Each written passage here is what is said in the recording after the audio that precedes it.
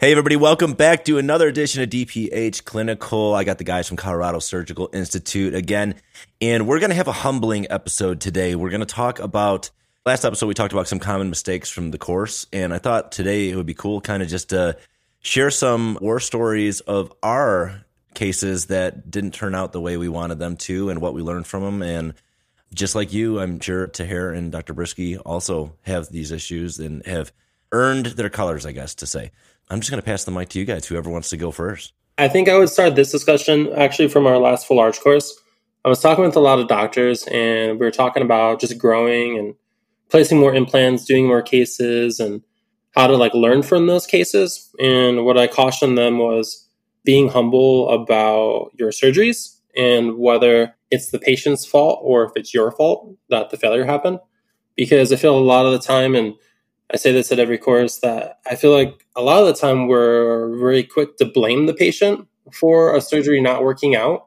But I really caution everyone to just be humble and also think that it could have been you too, right? Because there's definitely some cases looking back that I probably said, oh, it was the patient for sure, right? But I knew it was me. I just didn't say it, right? I knew that I either didn't place the implant deep enough or I did something. I over drilled, I didn't drill. I did something wrong here, right? And I think it's caution everyone to just really internalize those things and build a list of your implants and keep track of your complications. I actually kept track of all my complications up until probably 100, 150 implants because I was trying to figure out if I'm even ballpark to the periodontist down the street, right? You're worried until you're as good as the best people around you, right? And then once you are as good as them, you're not worried anymore. So I think that's one thing I like to tell people. When I was shortly out of school, taking a bunch of CE courses, you go trying new techniques, you're trying new things, and things are just going to happen that you almost can't cover everything in a course. And things will happen, and I used to have a running list in my phone of if this is something that happened, I don't really know why, and I don't know what the best way to fix it is. And next time I took a course with whatever discipline that concerned, I would bring that up to whoever's teaching that course and say, hey, or talk to other people, what is going on?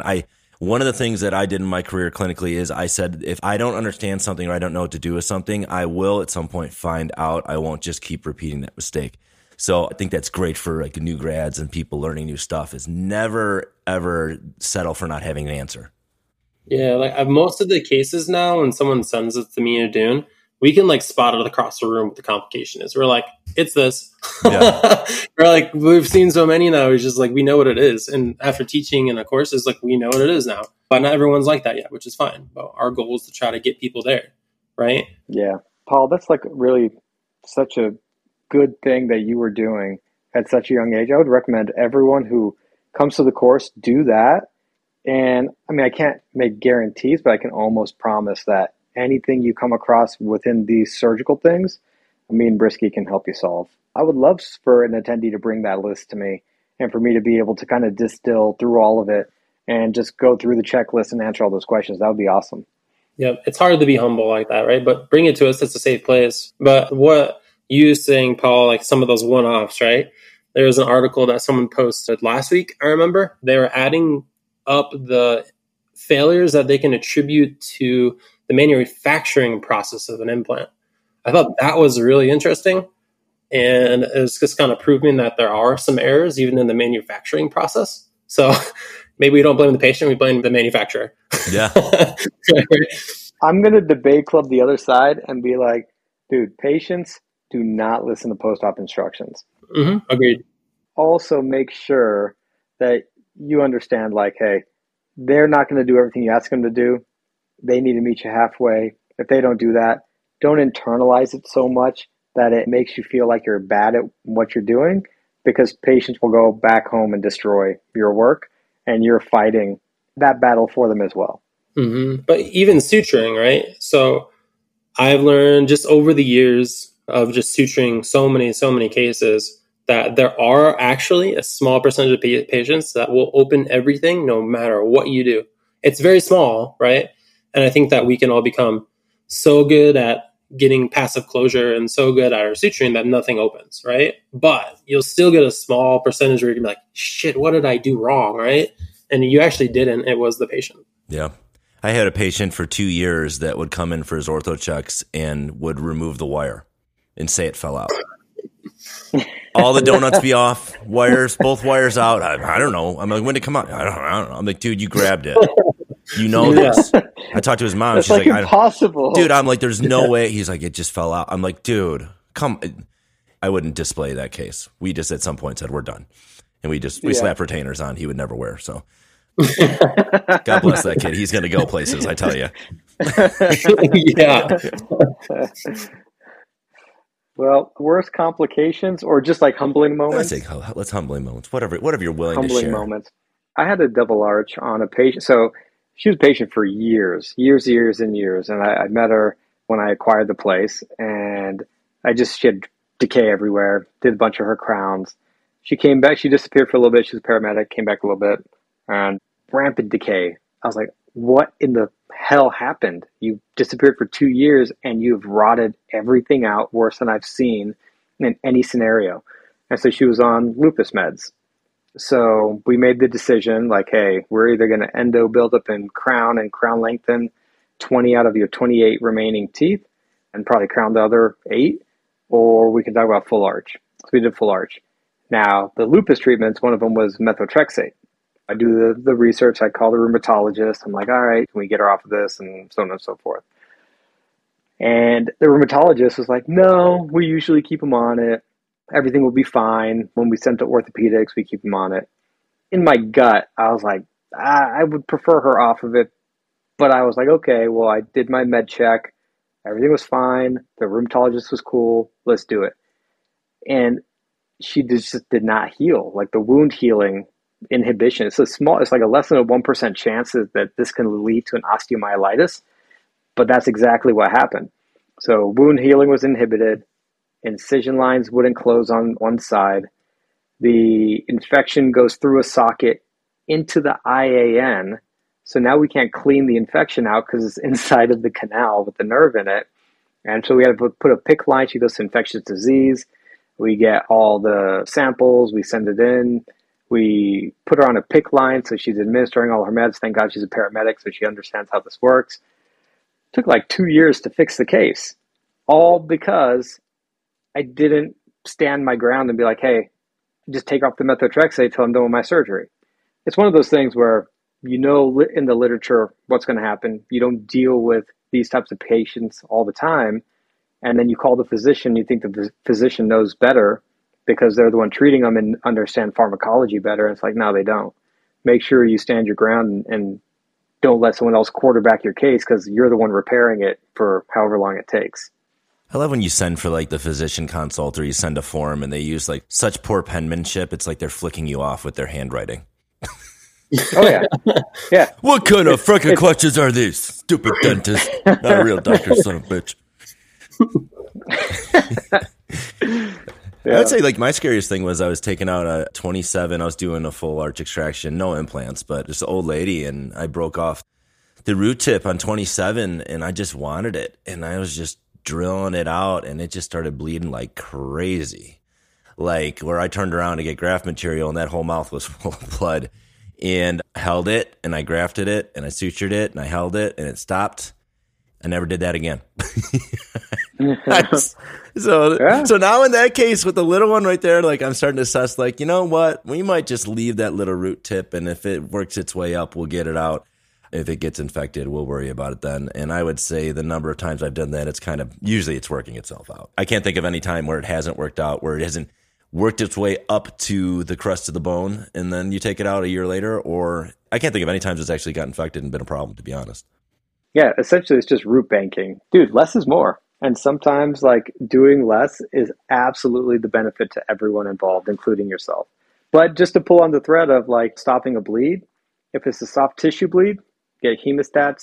If there's a patient who I know is going to bleed, I have like 4 or 5 hemostats clamped to their patient bib.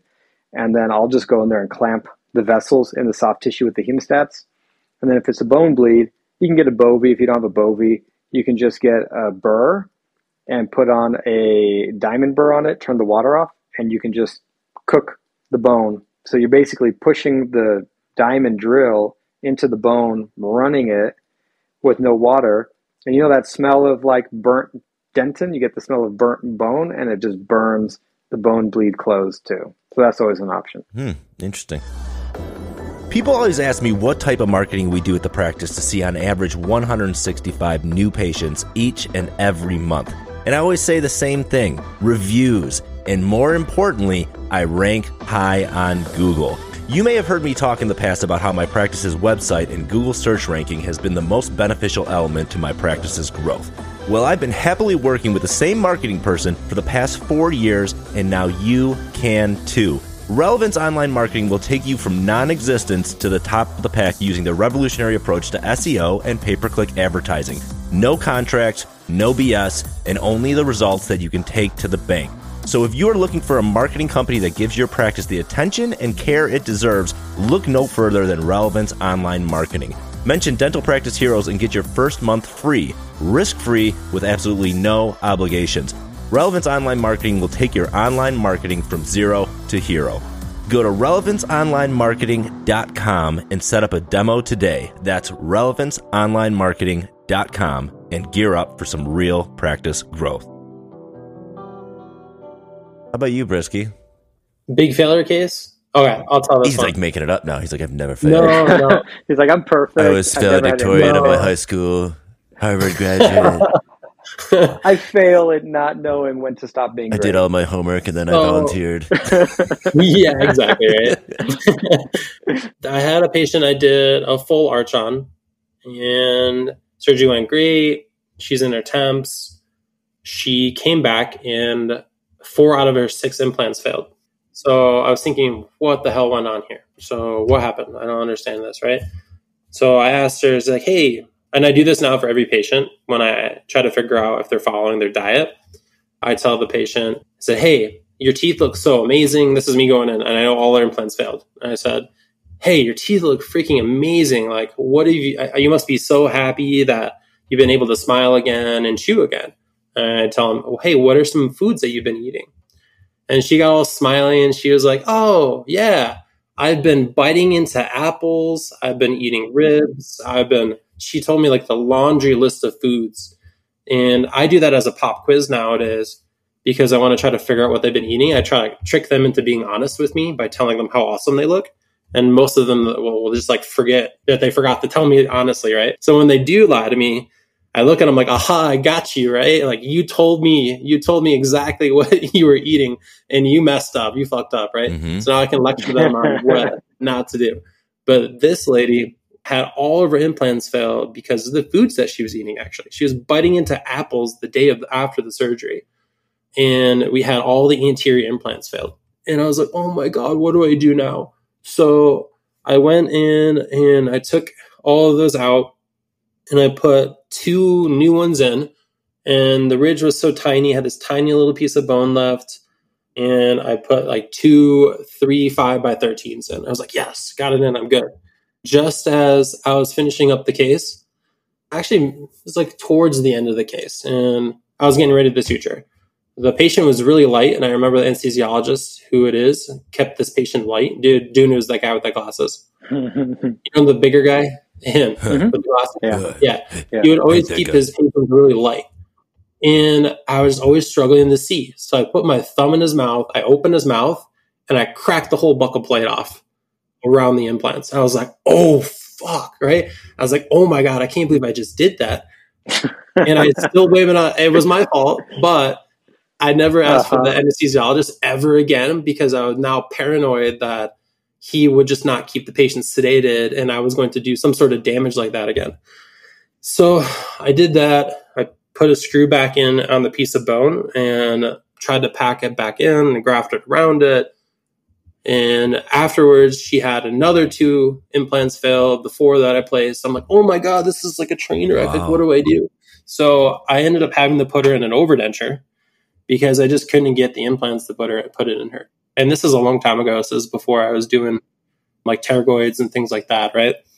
But I just remember that case, and I remember snapping that piece of bone off, and that haunts me to this day. Anytime someone puts their fingers in the mouth and opens the mouth, I think about that case. I'm like, oh my God. I get very Explain this to me. So you stuck your fingers in the patient's mouth and how? I just opened the mouth up, but there are green stick fractures because I was basically expanded the bone. I expanded the bone, right? And I had to cut it both sides and I opened it up and I did the bone expanders and I got 2 implants and like, thank God, right? Then after all that hard work, I opened the patient up because she wasn't sedated enough and I freaking snapped the bone off. And I was like, oh my God. I got so mad. It was the first time I almost like threw an instrument. I almost threw it at the anesthesiologist. I was so mad. I was like, why do you keep your patients sedated? I want to freaking do that. Yeah, it sounds like you were in an aggressive mood that day. I was very tight. Yeah, it was very angry. You went home and kicked your dog and just... Yeah. I remember that day. I remember that day, actually. Yeah. What do you remember? Yeah, but every patient what do you remember about that day? I want to hear. I remember coming in the office and be like, dude, I freaking snapped the buccal bone off this case when I was done. I had to go back and fix it. Yeah. So the lesson is, hey, communicate with your anesthesiologist and just like if they're not sedating the patient the way you need them, just ask, right? And the anesthesiologist can say, yes, I'll sedate more, or they can say no for whatever various blood pressure reasons. I can't push them any further. Like, you're going to have to make do. Some will just push them as low as possible. And as a CRNA, that's just mind-boggling to me. I mean, us GPs are going to go slow, right? Like, that's what we're taught to do. We have moderate sedation licenses. But as a CRNA, you're not going to go as light as possible. Like, you need to get the patient so they're not moving around and we finish the surgery effectively and quickly, right? So now I'm very hard on the CRNAs when they're not keeping the patient at an appropriate level of sedation. I now say something very fast because I get worried about the increased surgical time, the bill I'm going to have to pay now because the surgery time is longer, right? Because they're just screwing around in there. So lots of different lessons learned that day. Mm-hmm. Yeah. What do you got, Tahir? You got any more? I got one, but... I feel like our last one, you were taking some accountability, but it was kind of like more the doctor wouldn't take off the methotrexate. I want to hear where you screwed it up. Okay. Because my other one was going to be, well, the patient lied about SSRIs. So I got to like the 3rd revision on her surgery and everything's failing catastrophically. So we placed 12 implants. 1 fails, which is the distal on the mandible. And then I go to repair it and I put 2 more in and those fail. And I put 3 more in and then those fail. I'm like, what the hell is going on? What are you on? And then she finally discloses that she's on antidepressant. We're having all these freak failures and she didn't disclose any of this in her med history. But again, now I'm blaming the patient. So, oh man, which one did I actually like screw up? You know, I think from a treatment planning perspective, I have several cases from way back in the day that I under-reduced the bone. So then there's prosthetic lines showing. And those patients are pissed. They smile and you see this huge lip of porcelain and the tissue. And so I've redone those cases. I was like, hey, I got better stuff now. I own the lab. Let's get this fixed and let's bury some more implants and take care of them. So I've had to redo 3 cases over the past 10 years where prosthetic lines were a problem. And I had to eat crow and eat the whole bill and do it for free. And I was happy to do it. Those are the major ones, is just inadequate treatment planning, inadequate bone reduction. And then one guy didn't take off a blood thinner and dude, he bled so bad. It was such a nightmare suturing him up. It was horrible. Dude, we had one a long time ago, like 6 years ago when we were using a chrome guided. Remember that patient Dave's case where we planned it with a lab, chrome smile stuff, and then we put it in the mouth and nothing fit. Yeah. It was like in the middle of the ridge, but it was like really outside the palate. You remember that one? And we prepped all the osteotomies and then everything was outside of the bone because the guide didn't fit. And so we had destroyed 6 sites to go place implants. And then we take the guide off and it's all screwed up. And now we have to start and go and like figure out places to get implants. That was rough. Dude. That's kind of where me and guides parted ways because the guide didn't fit properly. Yeah, I had one where my associates used to refer me implants, and this was for number 8. It was grafted, it was extracted, and the patient's in my chair. He's already numb from my hygienist, and I look at the cone beam and I say, dude, that is going to be tough as hell. It is skinny. Can I get a 3.5 in there? So I'm just like, well, too late now. He's already numb. He's going to be pissed if I don't go do it. And I go in there and I do it. I just thread that needle so perfect. We take the PA, we're high-fiving, everything's great. We're going to let the patient out. I'm like, maybe we should take a cone beam. And we took a cone beam, and that thing was so far out the buccal plate that I had to go back in there and open it up and say, dude, like, He's like, well, can't you straighten it out? Yeah. I'm like, I cannot. It needs to heal. Like, I've destroyed the bone. Yeah, that was me learning that, saying like, dude, if you don't feel comfortable doing it, don't do it. I thought I was going to just get lucky, I guess. I thought I was overestimating my skills and thinking if I did a really slow osteotomy that I could feel the cortical plate and I wouldn't go out of it. And no, we definitely went way out of it. But it turned out. It took about a year, and he got his tooth, and he was happy, and I lost some sleep, but I'm okay now. I'm doing better. You know what? I feel better after sharing. Yeah. I feel better. Yeah. This was a cathartic moment for me. For sure. All right, guys. Well, thank you so much. If you guys are interested in taking Tahir or Dan Brisky's courses, go check out coloradosurgicalinstitute.com. They got a number of courses and some openings coming up. That's the best place to go for the information. And then anything you guys want to add before we say goodbye? No, just look up the IV sedation course. We knocked that out of the park. I'm pumped about it. I think it's going to be like the next greatest thing. So I'm super excited about that. Awesome. Thank you so much, guys. We'll talk to you next time. Cool. Thanks, man. Thank you, man. Hey, everybody. This is Dr. Dune from Colorado Surgical Institute. Just wanted to give you guys a shout out and let you know about the program. We have full arch surgeries. We have lateral sinus lifts. We have block grafting courses, all done in one weekend with the whole digital workflow with photogrammetry units, scanners, 3D printers, milling, you name it, anything regarded to full arch, we cover in depth. We also have a PGCA course. What that is, it's the Postgraduate Clinical Accelerator course, where we are going to be covering wisdom teeth, single implants, and it can be complex single implants with vertical sinus lifts. We'll also be covering full arch extractions with ridge reduction, bone grafting, PRP, suturing, and we also will have a course on socket preservation. So if you guys are interested in any of those courses, please reach out to us at Colorado Surgical Institute. The code is